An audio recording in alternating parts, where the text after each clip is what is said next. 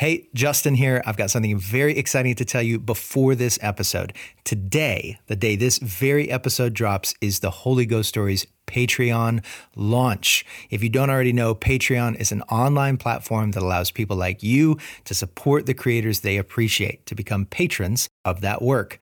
Now, you're listening to Holy Ghost Stories right now, so here's what I know. There's a good chance you've listened before and you like what this podcast does. I love that so much.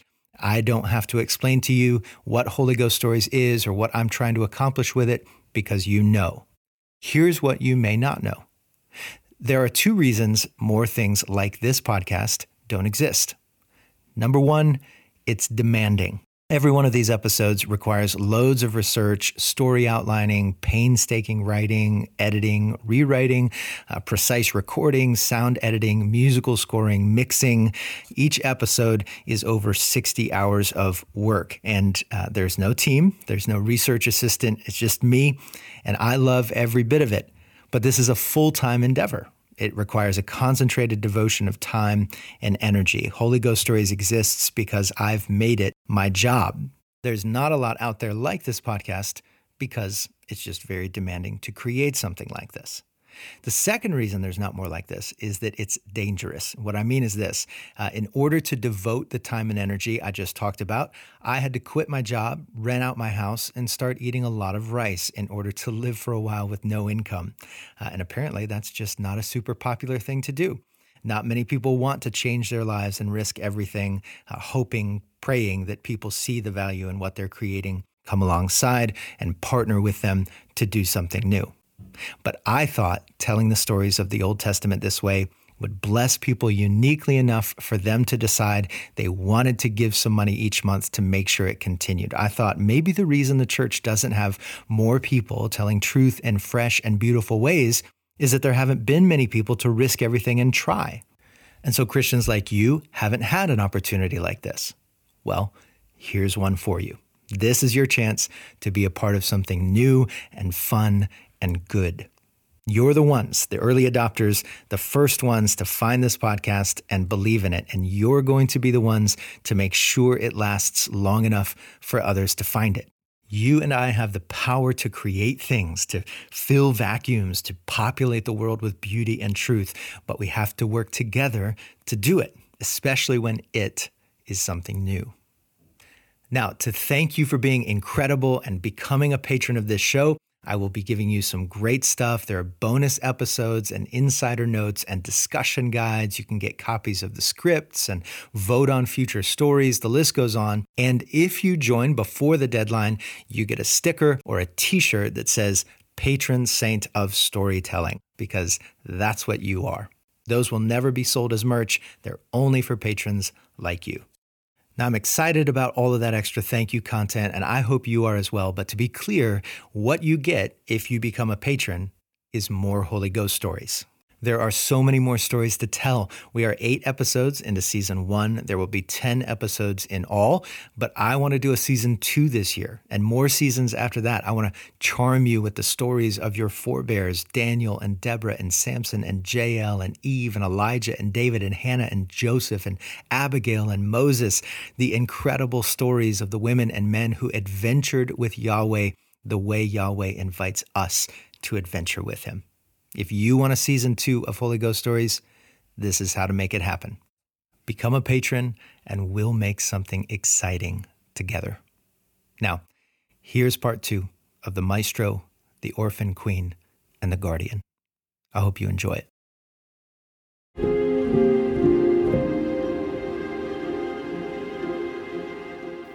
Where is God in all this? Human beings are very fond of these words, dispatching them with great frequency, especially, exclusively perhaps, in difficult times.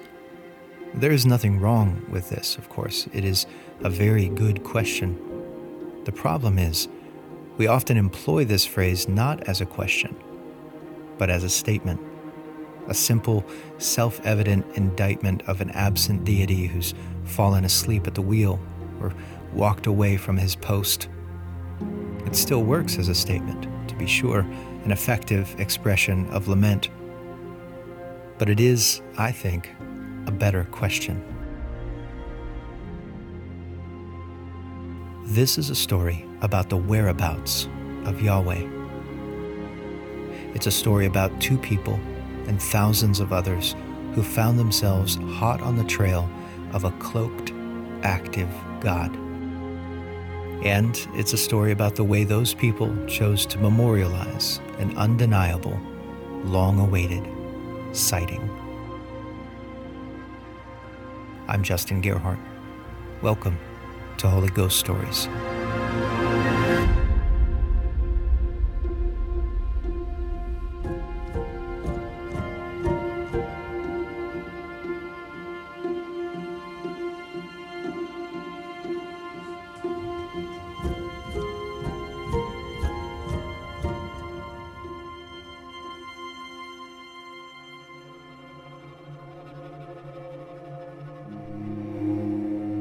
The moon rises over Susa, casting light through the darkness of Persia's capital city. Its alabaster rays fall across piles of ash, dotting the courtyards, the streets, the city square, charcoal nests where the Jews sat 2 days ago, incubating their clutched grief.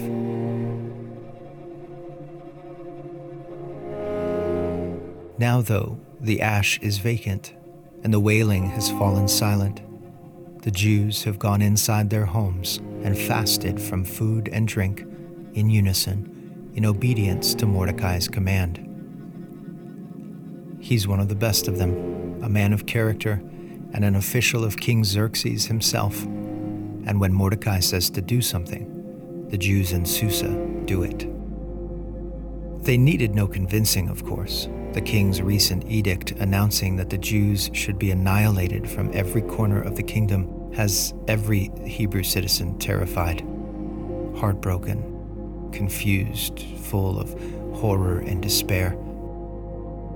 On the 13th day of Adar, the streets of every city and every town in every province, Sardis to Persepolis, Thebes to Byzantium, will run red with the blood of the Jews. This is a time for fasting. What of all those dusty promises of a Messiah who would come from Abraham's seed? First the exile, the diaspora, and now this. What happens if the children of Abraham cease to exist? Surely Yahweh is watching. Surely he sees their suffering. Surely he knows it's all in jeopardy. But it's been 2 days now, and nothing.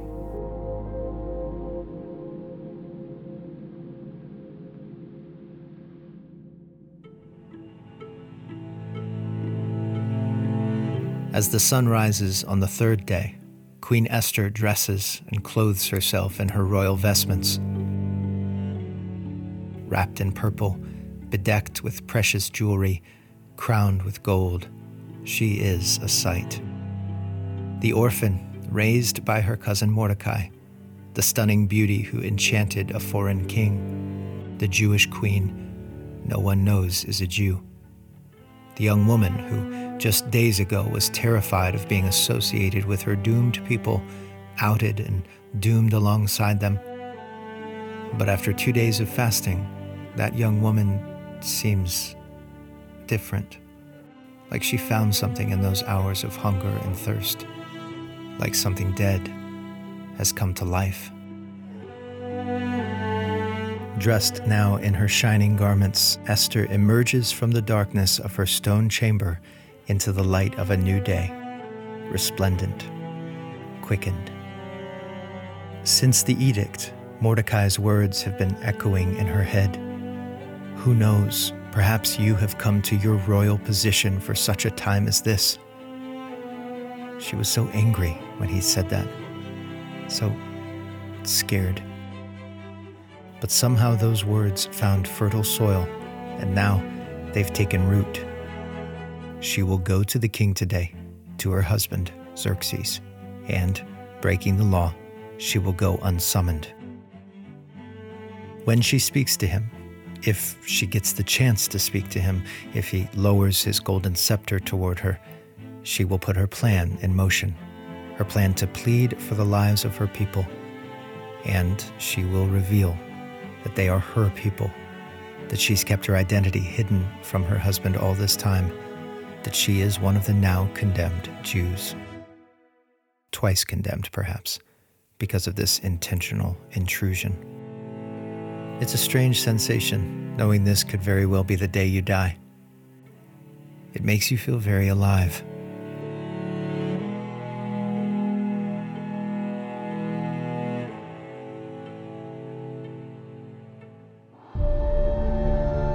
Esther's pulse races as she makes her way through the corridors of the palace toward the king. For 60 hours, this moment has hung before her, a fixed point on the horizon, her path headed inexorably toward it. Finally, she stands in the inner courtyard, facing into the throne room. From where she is, she can see the king seated atop his throne, scepter in hand, as always. She can also see a guard stationed in the usual place just off to the king's left, hands gripping the enormous axe kept ready to dispense with the uninvited. The king glances her way and locks eyes with her. Esther can barely breathe. Xerxes calls her forward, but she's too far away to read his face. She walks into the throne room, her heartbeat sounding in her ears. "My queen," the king says, beaming. He reaches forward the golden scepter as Esther catches her breath. She steps toward him and touches the scepter's tip as she bows, the customary gesture for accepting the king's mercy. "What is it, Queen Esther?" the king asks her. "Whatever you want, even to half the kingdom, will be given to you." An exaggeration, to be sure, but a clear indication that his ardor for the woman he chose from among thousands has not waned. Esther, though, does not tell him what she wants. "If it pleases the king," Esther replies, "may the king and Haman come today to the banquet I have prepared for them."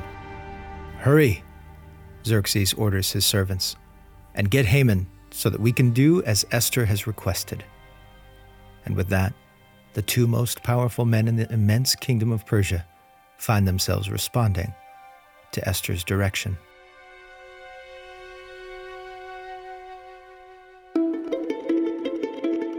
Hastily prepared as it was, the banquet does not disappoint. Esther knew, though, that creating a feast her husband would love had little to do with the food and a lot more to do with how freely good wine flowed. Haman, on the other hand, is most pleased by the company. Attending an exclusive banquet with the king and queen is an honor, and a public one at that, something he can boast about to his friends. With wine in his belly and more in his glass, the king asks Esther what she'd intended to ask him earlier in the throne room. "Whatever you ask will be given to you. Whatever you want, even to half the kingdom, will be done." He smiles at his exquisite queen, an easy smile, lubricated by drink.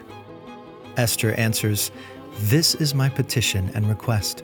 If I have found favor in the eyes of the king, and if it pleases the king to grant my petition and perform my request, may the king and Haman come to the banquet I will prepare for them tomorrow, and tomorrow I will do what the king has asked and voice my request." "Another banquet!" King Xerxes laughs. "So be it." He raises his glass to Haman, whose eyebrows are raised in delight.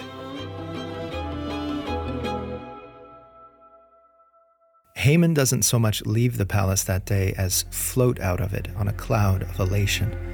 He cannot believe his good fortune and cannot wait to crow about it to as many people as possible.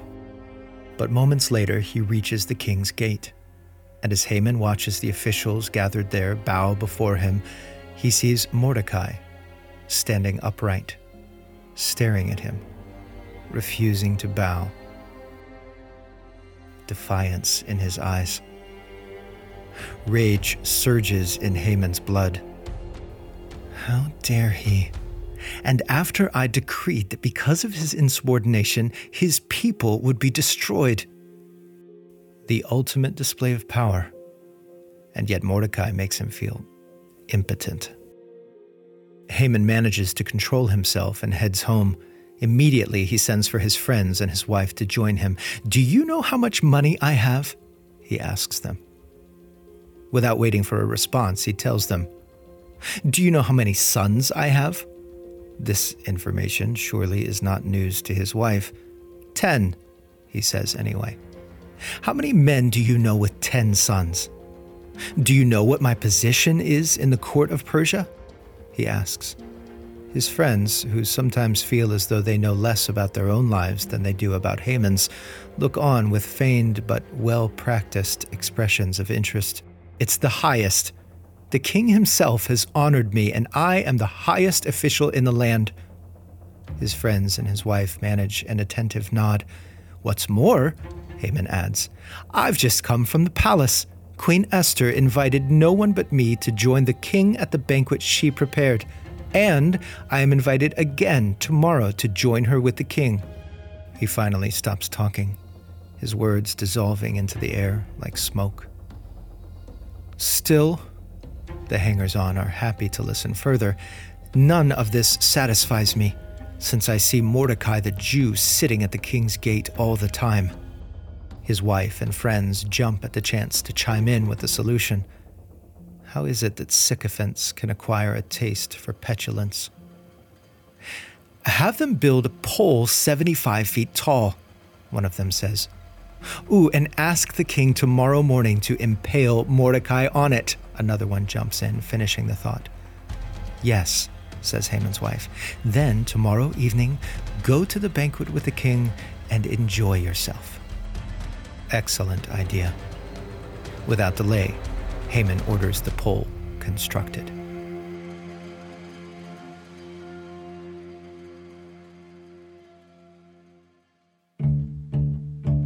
That night, as Xerxes lies in bed, he cannot get to sleep. Hours pass. Frustrated, he calls in his attendant and has the official record of daily events brought and read aloud to him. When the attendant asks where to begin, Xerxes says, "Wherever. Let the gods choose. Just read." Or something to that effect. The record is less than riveting, but it does not bring sleep to the king. Eventually, just as dawn breaks, the attendant reads an entry from 5 years ago, the day Mordecai informed on 2 of the king's eunuchs who were plotting to assassinate the king. "What honor and special recognition have been given to Mordecai for this act?"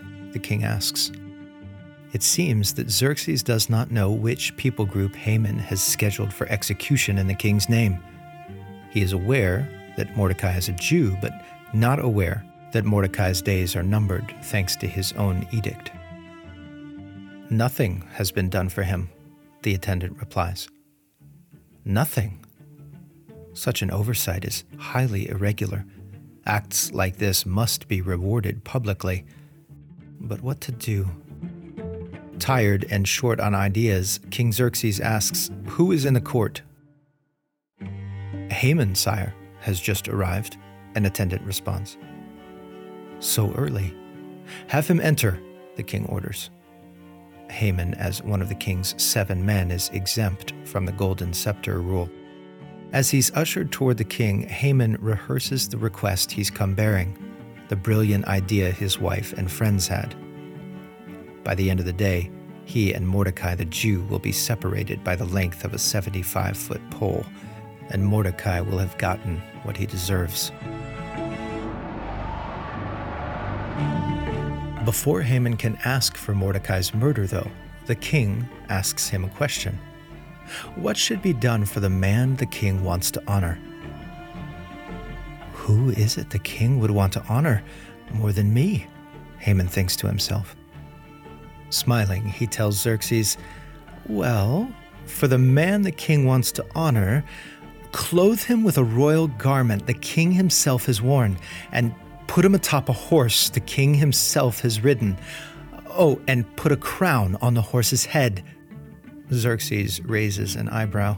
"And put the garment and the horse under the charge of one of the king's most noble officials, and have that official parade him on the horse through the city square. calling out before him, "This is what is done for the man the king wants to honor." He finally stops talking, and the king says, "Excellent. Hurry and do just as you proposed. Take with you a garment and a horse for Mordecai the Jew. Do not leave out anything you have suggested."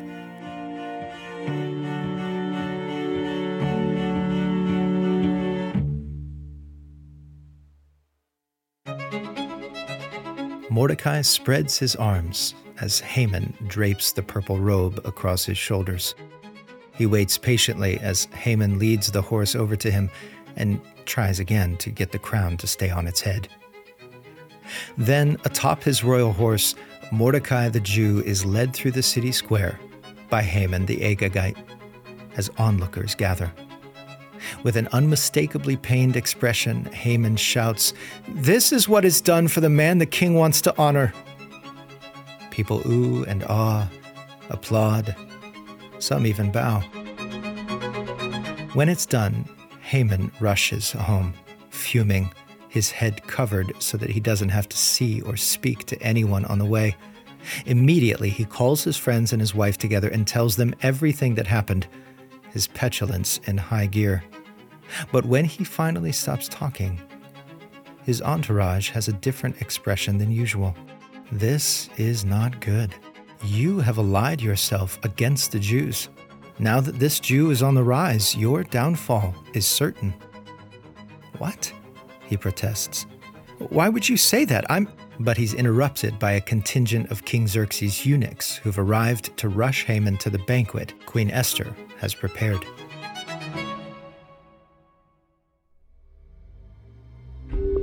Esther rises to greet her husband and Haman as they enter the reception hall. Xerxes again seems in good spirits, despite his lack of sleep. Haman, though, seems rattled. Having emptied his goblet of wine once or twice, the king asks his wife to make good on her promise and, at long last, voice her request. "Queen Esther," he assures her, "whatever you ask will be given to you. Whatever you seek, even to half the kingdom, it will be done." Perhaps Esther steals a glance at Haman. Perhaps Haman notices and is struck suddenly by a vague unease. Queen Esther swallows and stands up from the table. Somehow, she must plead for her people, incriminate Haman, but not accuse the king of evil. This is not a small task. "If I have found favor with you, Your Majesty, and if the king is pleased, spare my life. This is my request. And spare my people. This is my desire. For my people and I have been sold to destruction, death, and annihilation." Her words hang heavy in the air, like solid stones. And then, with a flourish of modesty, she adds, "If we had merely been sold as male and female slaves, I would have kept silent. Indeed, the trouble would not be worth burdening the king." As the words leave her perfect, trembling lips, Esther's face is painted with a collage of adrenaline and relief and fear. There is no going back. She has now made her Jewish identity known. Like Moses before her, she has bound herself with her people, come what may.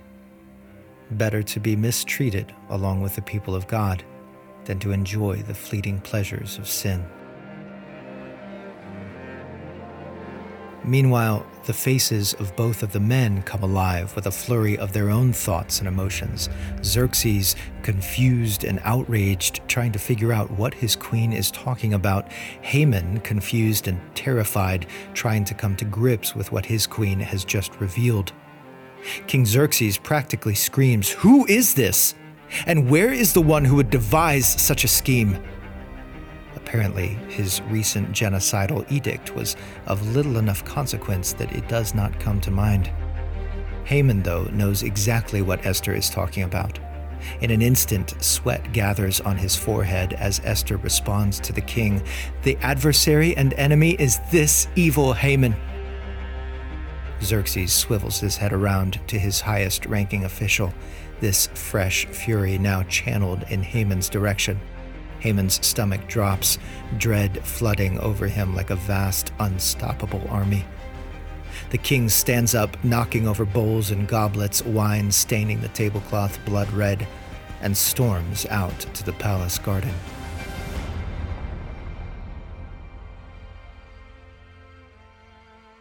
Haman, his world spinning out of control, watches the king exit and glances back at the queen, frantically weighing his options. He is fully aware that harem protocol dictates no man is to come within 7 steps of any woman of the king's, or even to be in the same room alone with her. He is also fully aware, though, that Xerxes does not make his own decisions. He must be influenced. Haman rolls the dice and approaches Queen Esther, begging her for his life, bowing before a Jew. Esther will have none of it, but Haman persists, falling on her, pleading and whimpering. Just then, King Xerxes strides back into the hall. He takes one look at Haman so close to his wife and erupts. Would he actually violate the queen while I am in the house? At that, the king's guards throw a hood over Haman's face and drag him, screaming, out of the hall.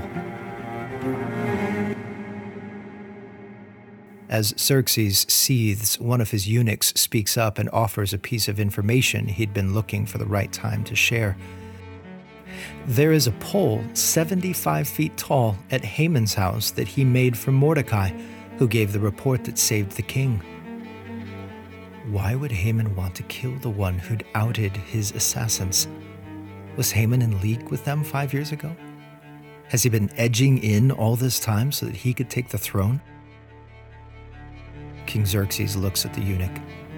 Impale him on it, he commands. And they do. At that moment, Haman is hauled to his home, where the soldiers take the 75-foot-long spear and ram it through Haman's torso. His eyes widen. He gasps, and the soldiers hoist the red-tipped pole with its skewered ornament skyward and drop it in its hole. Haman's body, writhing, slips a few inches down the cylinder until friction bests gravity and it comes to a stop. His limbs flail as Haman tries in vain to grab hold and pull himself up.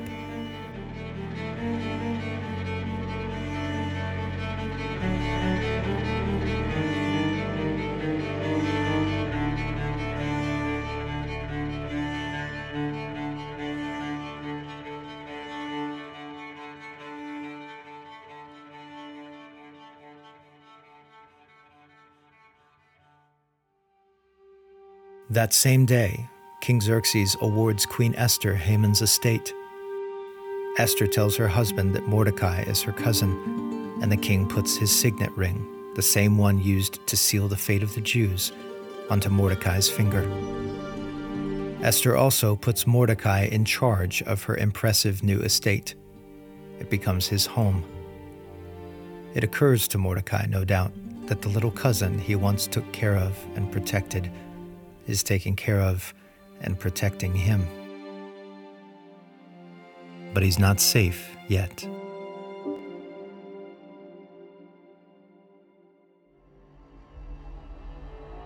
Haman's comeuppance has not solved the Jews' greatest problem. The homicidal edict still stands. In all the commotion at the banquet, nothing regarding the actual decree was resolved. The Jews are still scheduled for annihilation. Xerxes' short-sightedness and distractibility are impressive at times. Esther will have to approach him, uninvited, again, and plead for a resolution. This time, her emotions frayed like the end of a snapped rope, the queen cannot muster the discipline for circumspect strategy, the patience for political maneuvering. And why does it have to be her now? Why isn't her husband frantically righting this wrong? She barges into the throne room, desperate tears in her eyes, falls in front of the king, and begs, sobbing, for him to revoke the edict. Behind Xerxes, the guard's fingers tighten around the axe, his eyes on the king's golden scepter. Finally, it lowers toward the supplicant. With blurred vision, Esther sees the scepter move toward her. She touches its tip, rises, gathers herself, and speaks, more coherently this time. If it pleases the king, and I have found favor with him, if the matter seems right to the king, and I am pleasing in his eyes, let a royal edict be written. Let it revoke the documents the scheming Haman wrote to destroy the Jews in all the king's provinces. And then, almost as if speaking to herself, Esther says, "For how could I bear to see the disaster that would come upon my people? How could I bear to see the destruction of my relatives?" Xerxes considers her request. The challenge, of course, is that the edict is irrevocable. Any decree in the king's name is. This situation is unfortunate, but seems beyond repair. He's tried to make things right, after all, and he's not sure what else there is to be done. "Look," King Xerxes says, "I have given Haman's estate to you, and he was impaled because he attacked the Jews. Write in the king's name whatever pleases you concerning the Jews, and seal it with the royal signet ring.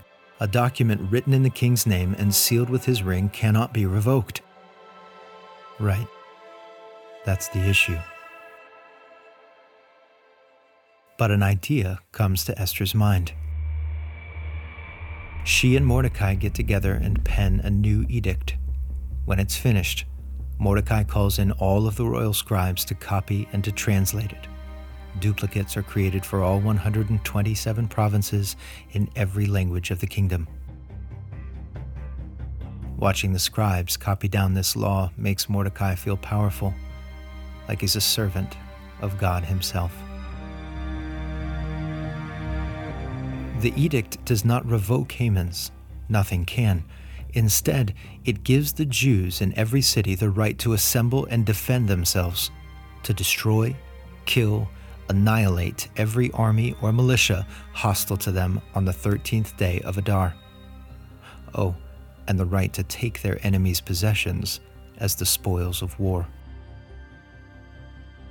In a few months, the Jews across the kingdom will in fact defend themselves against the relatively few opportunists who still attempt to kill them and steal their homes, an hours-long legalized civil war.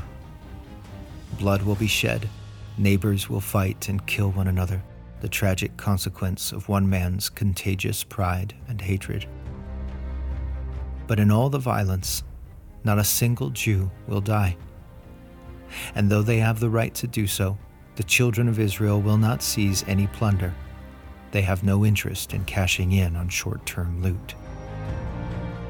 When the fighting commences, and it's made clear that Haman's anti-Semitic sentiments are alive and well, Queen Esther will petition the king for the lives of Haman's sons, the princes of that hatred.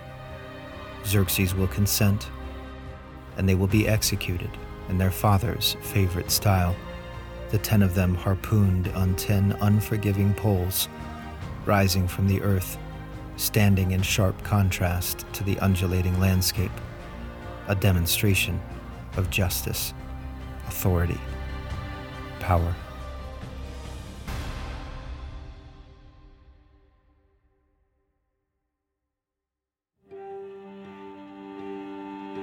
Every year, for thousands of years to come, during the month of Adar, Jewish people will gather and celebrate this deliverance. They will call the feast Purim, after the dice Haman cast to determine the timing of their extinction, the dice that seemed to fall perfectly, giving them enough time for a guardian, an orphan queen, and a maestro to orchestrate an improbable salvation.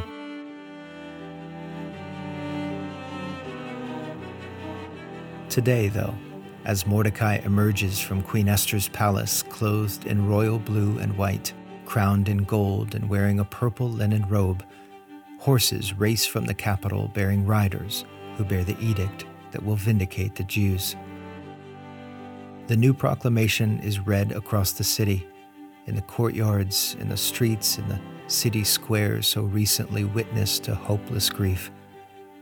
And the Hebrews rejoice, flooding out of their homes, shouting and dancing, their bouncing feet scattering the piles of ash.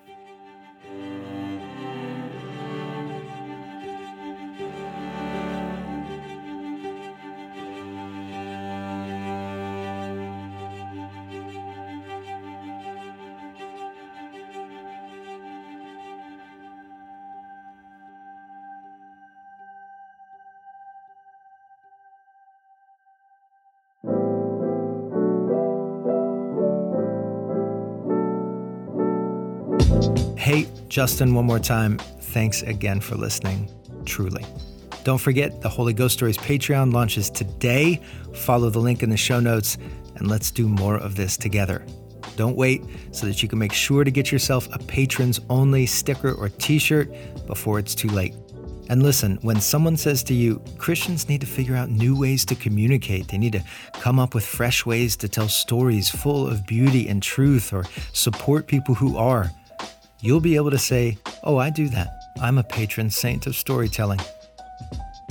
So what do you say? Let's tell stories together. I'll see you on Patreon.